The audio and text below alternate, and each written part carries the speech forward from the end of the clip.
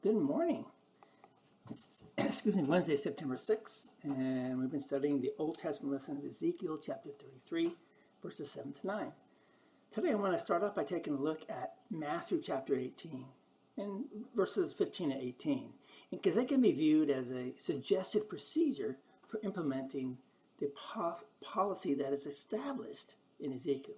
Verse 15 is key to understanding the biblical procedure. It says, "If your brother sins against you, go and tell him his fault, between you and him alone."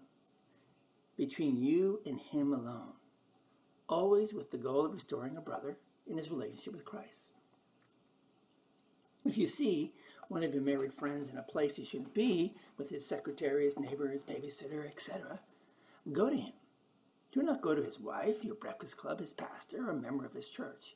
Go to him, not as judge, not as jury, but as a brother in Christ. Be gentle.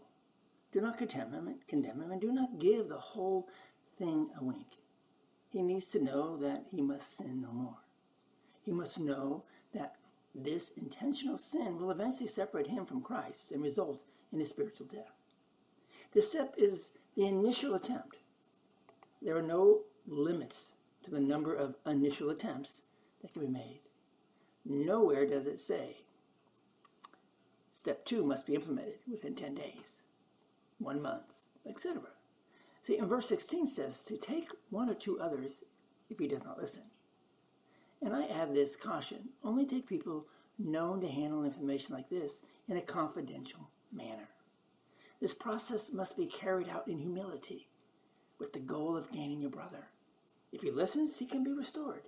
We can all be restored, for we have all sinned. That's Romans 3, verse 23. Sin causes collateral damage in families, in churches, and in the community. And the sooner it is stopped, the better.